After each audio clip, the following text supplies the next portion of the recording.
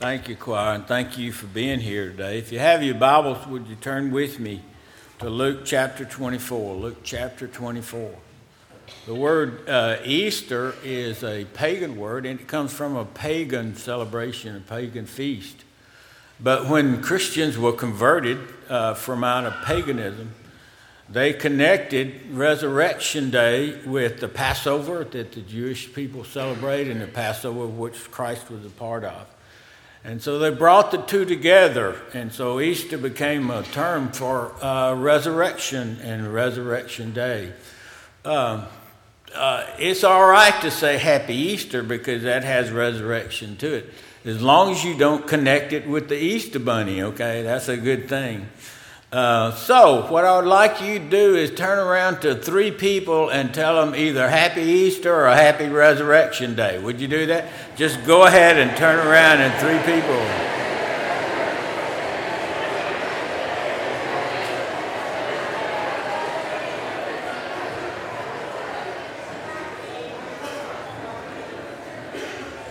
Now, we do serve a risen Savior.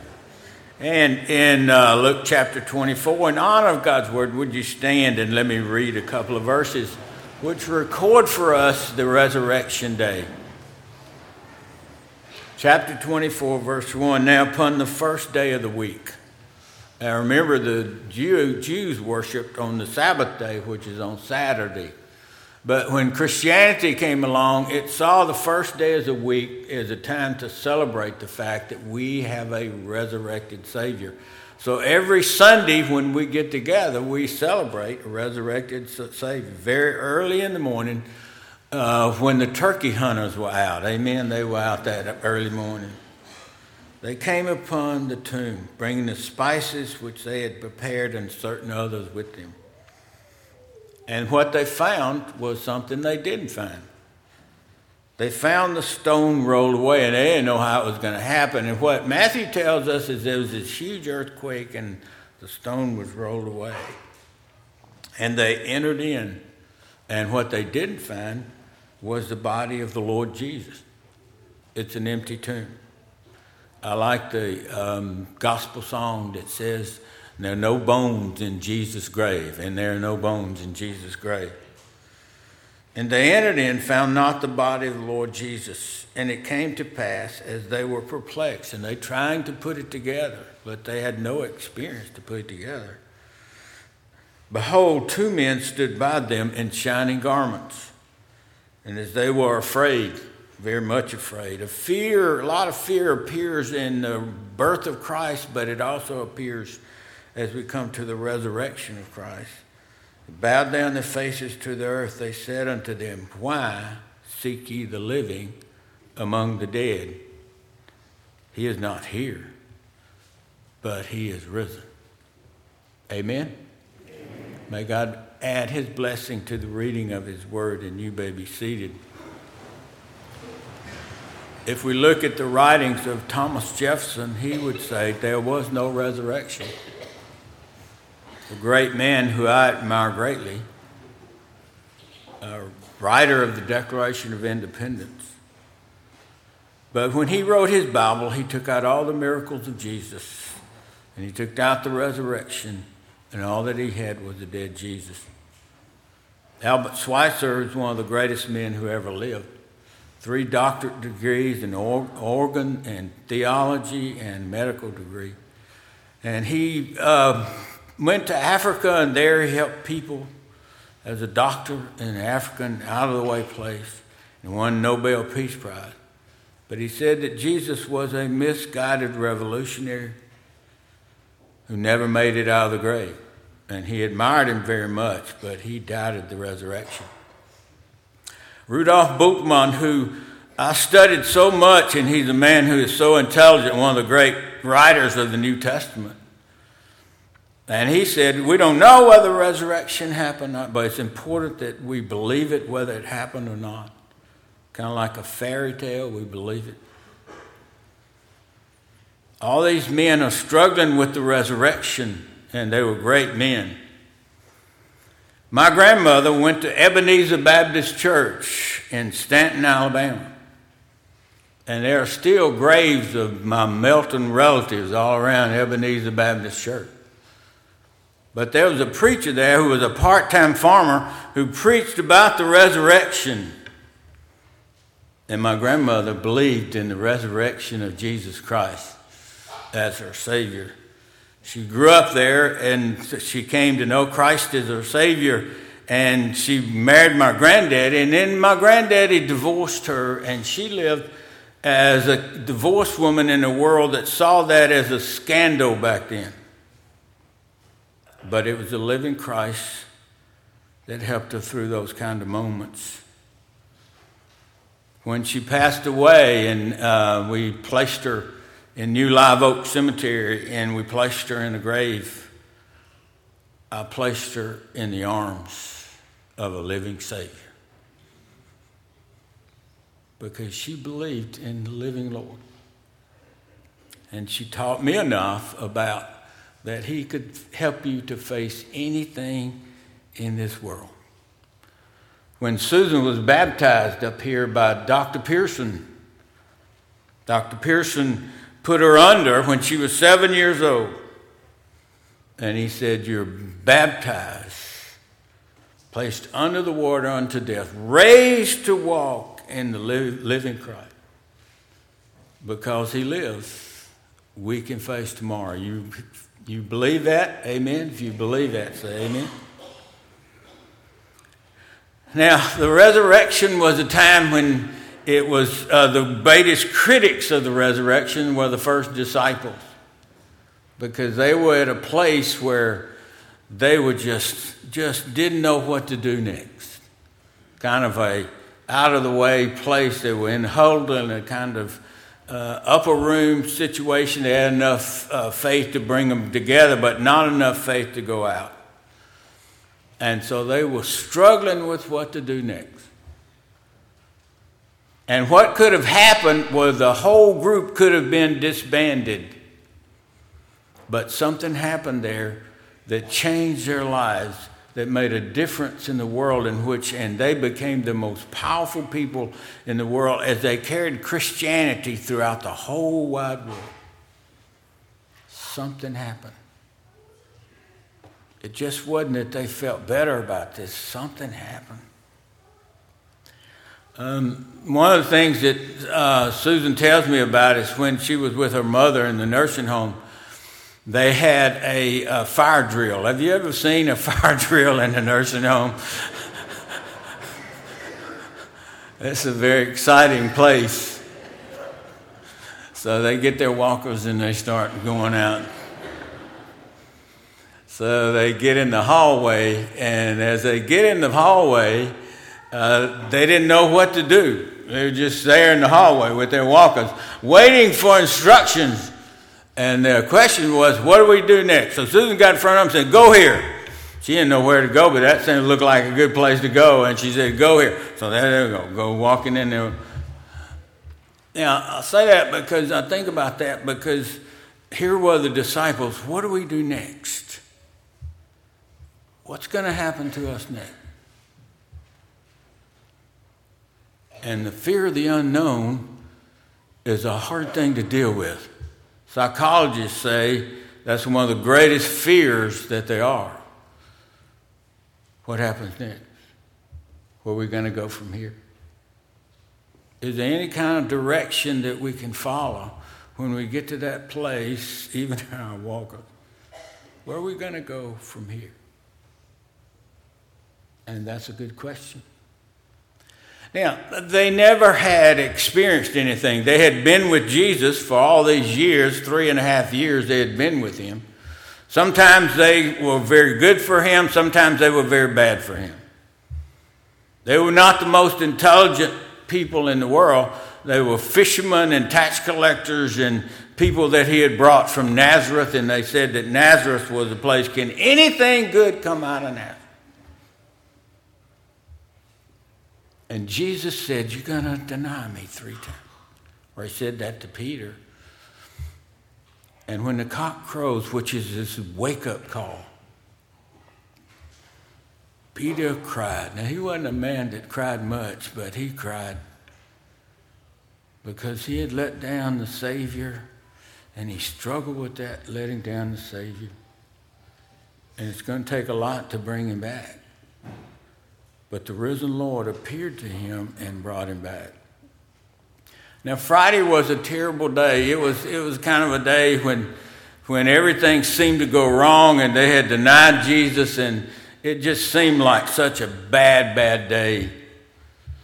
And somehow they found themselves together, but they're struggling with that. And then Saturday, nothing's written about Saturday. It's just kind of a silent day. Nobody says anything about it. Saturday. You just kind of make it through those Saturdays in life when you've been hurt or broken and you let somebody down on Friday. Then Saturday is one of those hard kind of days to just hold it together. You just kind of get through it, and they had never experienced anything greater than what they had experienced. And then Sunday come.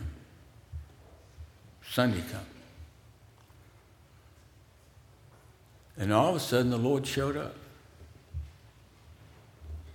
They didn't believe him at first, and they thought it was just fairy tales. But then they did something. They experienced the resurrected Christ. I have a friend who is single, and he said one of the good things about being single is that you can drink orange juice right out of the container. And if you get too much in your mouth, you can spit it back into the container. And he says when he goes to another single house, a single will say, "Can I get you something to drink? How about some orange juice?"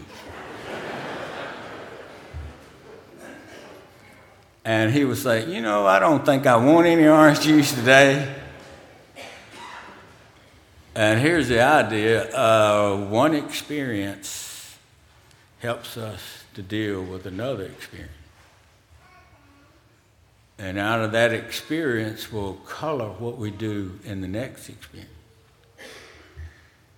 But the disciples had never experienced anything like this before. It was a risen Christ. Now, how do we know that the resurrection is real? One is because the empty tomb, because they went to the empty tomb. And section after section tells us that it was empty. And Paul, when he talks about the gospel, talks about they placed Jesus in the tomb. And there was a lot about the body of Jesus after the crucifixion. They took time. Usually a body was taken and put in a wagon and taken to Gehenna, and they're dumped in the kind of place. Or people just let them just fall off and stay there at the Calvary. But they took a lot of effort. Nicodemus came out of nowhere as a believer. He was a hidden believer, and Joseph of Arimathea, both of them were kind of hidden believers. They stayed in the background.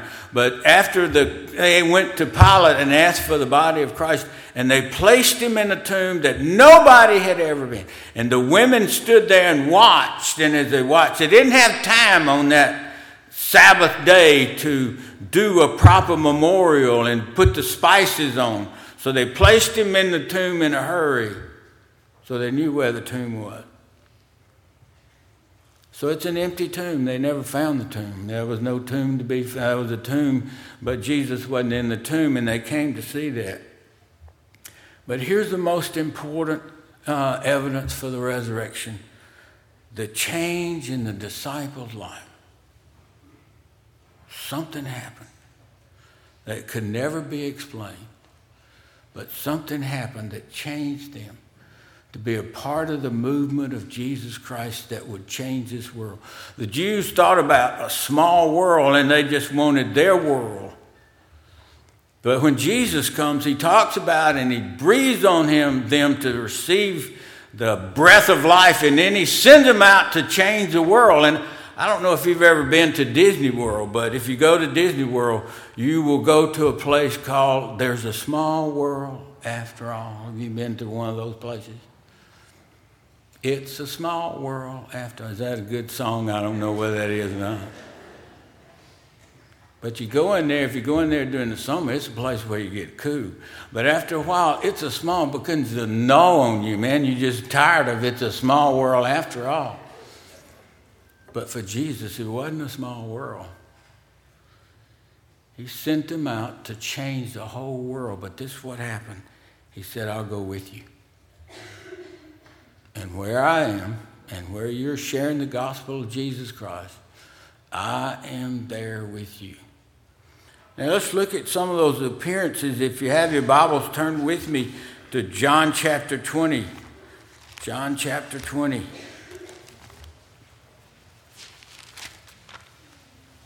The first appearance that Jesus made was to Mary Magdalene. There's so much written about Mary Magdalene. Where did she come from? She had a sordid past, a very sordid past. And Jesus cast 7 demons out of Magdala. Is a little town, and I remember going to Magdala, doing some excavations there in Israel these days. And there in that town, Jesus had an itinerant ministry, and he would go around to different cities, and he would teach and preach. And one day he came to Magdala, and this lady was there. And everybody had cast accusations against her. She came out of an evil world where there were a lot of things that she did she wished she had never done. The person she had been in that past was the kind of person she was ashamed of who she was back then. And so Mary thought, maybe if Jesus is dead, what's going to happen to all of that shame and guilt and evilness? Is it going to come back to me? Am I going to have to deal with this again? There was a lady that came to me when I was pastor at another town.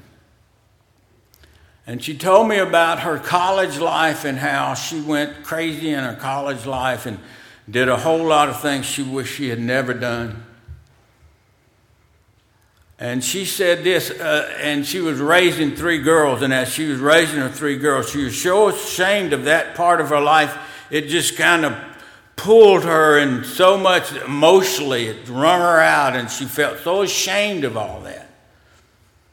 And she came to me, and she married a husband later on who had not been a part of any of that, and she had a hard time just sharing that with him. And so she came to me and said, Dr. Henry, what can I do with that? And I said, well, why don't we go in the sanctuary? So we went in the sanctuary, and we knelt down in our sanctuary on the pew there, and I said, now listen, I'm going to pray for you. And after I pray for you, I'm going in the back of the church. But when I leave, you sit here with the beautiful stained glass window that's there and the sense of God's presence. And I want you to pour your heart out to God. And when I went in the back, I watched this girl just really struggle. And the more she struggled, things kind of got better and better and better. She was meeting the living Christ at that moment, and he was meeting with her. And all that sordidness and everything kind of melted away in the hands of a Savior who lives. If you have your Bibles, look at Mary as she dealt with this. Chapter 20, verse 22. Oh, excuse me. I messed that up. So let's go with verse 16. She's in the garden. And you remember the song, I go to the garden alone, while the dew is still on the roses? And the voice I hear is that voice of the living Lord. A guy named Austin Murray wrote that. Not Murray Austin. Murray Austin didn't write it. He could have. He could play it. He didn't write it. But he was a pharmacist, and he was in his basement going over his quiet time. And he looked at this moment that Mary had with Jesus, and he could see it in his eyes. And he wrote that song in the garden. But here's Mary. If you look in verse 16, Jesus said to her, Mary. As only Jesus could say Mary. She turned herself and said unto him, Rabboni, that is being master. And he said to her, don't grab hold of me. Go around. It's okay. I got this. I'm going to heaven and sort it all out. But I got this. And Mary experienced the living Christ in her moment, just like this lady who had experienced the living Christ in that moment. He lives. And he lives to help us to go through our experiences. And when he speaks your name, Easter happens. Resurrection happens. He spoke my name, and church doesn't any longer exist at Central Baptist Church. He spoke my name in the balcony. And I asked Christ into my life by my mother's bed. He speaks your name. And Easter happened. Now turn with me another place where Jesus shows up in Luke chapter 24. So if you have your Bibles, turn with me to Luke chapter 24. There's two people that are on the road to Emmaus.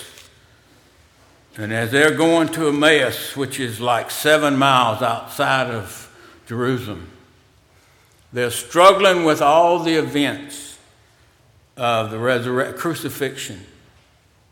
And so it says in verse 13, if you have your Bibles, and behold, two of them went that same day to a village called Emmaus. Emmaus is one of strings, 7 miles. That was outside Jerusalem. And they talked together of all the things that had happened. And it came to pass that while they communed together and reasoned, then Jesus drew near and went with them, but their eyes couldn't see him. He was walking with them and talking with them, and he says, what's happening? Let them pour out their hearts. And one of them was named Cleophas.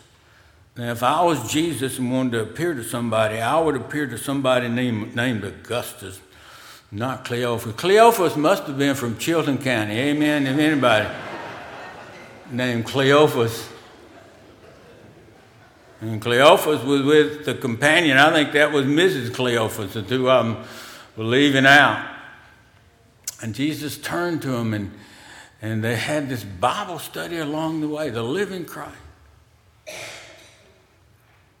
And then they got to their destination, and they had some bread on the table, and they asked him to be there with them. That's what he comes. He comes by invitation.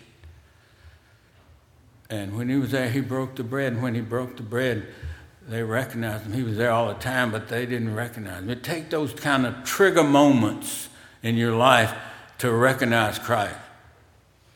But then they looked back, and they said this in verse 32, did not our hearts burn within us while he talked with us along the way, and while he opened to us the scriptures? That is, he appears to us in those days when we read God's word, and all of a sudden there's a living Christ that comes across that page. And we've read that scripture several times, but all of a sudden we've read this scripture this time, and the scripture is so alive that it's the living Christ, and our hearts are burned within us. Sometimes it takes that reflection, looking back on times. And you have times that if you find Christ in the history of your life, and sometimes in the moment of your life. I passed calculus. Amen. If it wasn't for Jesus, I don't think I'd ever pass calculus. But I find him in times in my life when I look back and I say, wow, Lord, you were there. You were there in those moments that I didn't even know you were there, but you were there. And we experience the living Christ sometimes when we reflect back on our life and we see where Jesus was there in times that we didn't even know he was there. So the resurrected Christ made a difference. They turned around and go back to the disciples and they said, we have seen the Lord. Now, one other place, if you have your Bibles, turn with me to John chapter 20. Turn back to John chapter 20. The disciples are gathered in the upper room and they don't know what to do. They're struggling. Verse 19 of chapter 20. Same day, being the first day of the week when the doors were shut. I don't think they even took up a collection that day. Amen. The doors were shut. Disciples were assembled for fear of the Jews. They have no idea what's going to happen next. All of a sudden, Jesus stood in their midst. And if I had been there and stood in their midst, if I had been Jesus, I would have had them on the floor doing push-ups. You guys let me down. I'll let you have it. But that wasn't our Lord. He said, peace. Hebrew word shalom. He showed him his hands and his side because that's the price that it paid. It really was Jesus. And the disciples were glad. But who wasn't there that day was Thomas. Verse 24, but Thomas, one of the 12 called Didymus, was not with them when Jesus came. He was watching it on TV. Amen? Isn't that what you do? It ain't the same. It's not the same as being there. It's something about being gathered with God's people. It just makes a world of difference. And Jesus says, where 2 or 3 are gathered in my name, there am I in the midst of that. Thomas said, I will not believe unless I see his scars. And all of a sudden, Jesus showed up and showed him his scars. He had eyes of faith. And what happens when we gather together, it helps us to see life as only faith can show us how to live. And he saw the resurrected Christ. Thomas has a record of dying in India, Burma, where he became a great missionary. And there they killed Thomas. But Thomas let that sight and that experience with Christ be the determining factor in his life. Now, let me just share with you that Susan and I, a couple of days ago, met with a lady who is having her 3rd round of chemotherapy treatments. She came in her baseball hat. And we went to the center there where Mitchell Center, which is Isaac's place there in Fairhope. And before she went into her chemotherapy treatments, we talked a little while and just shared things. And she is sharing about the fact that she is afraid that too many chemo makes you immune to what it can do, and that's what she's holding on for life. But then the 4 of us grabbed hands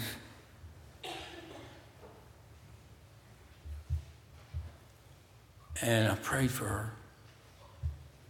I prayed for her husband to be very close to her as she goes through this experience. And I wish I could tell you there was this healing. I wish I could tell you that, but I can't. What I can tell you is that while we held hands, God gave her strength. God gave him strength to be by her side. And it was a Christ-filled moment because he lived. I can face tomorrow. Now, would you bow your heads with me as we go to the Lord in prayer this morning? And I hope you know Christ as your Savior. I hope you have that experience where you just experience Christ in a powerful way, because he's here today. If these stained glass windows could speak, and they can speak, they would say, he lives. And you need to know him as your Savior. As you and I face the unknown of a world that is so different in so many ways, that we need somebody to help us go through the moments. So would you just, in your moment, experience Christ, maybe in your prayer time, maybe just for a moment, as we worship together, something about being together, that Christ says he is there with us, he is here with us. And to experience maybe what Mary experienced, or what Thomas experienced, or what Cleophas experienced. But to have your own experience of the resurrection of Christ is your greatest moment. Father, we thank you for this time together, and we thank you for our celebration. It's very real. And it is a truth that goes on forever until you come back again one of these days. Until that time, you're here with us. It's an experience the world doesn't have. The world can't give it, and the world can't take it away. But as we read your word, we find that experience to be very real. And our hearts can burn within us. Take care of us this day and bless our lives. In Jesus' name I pray. Amen.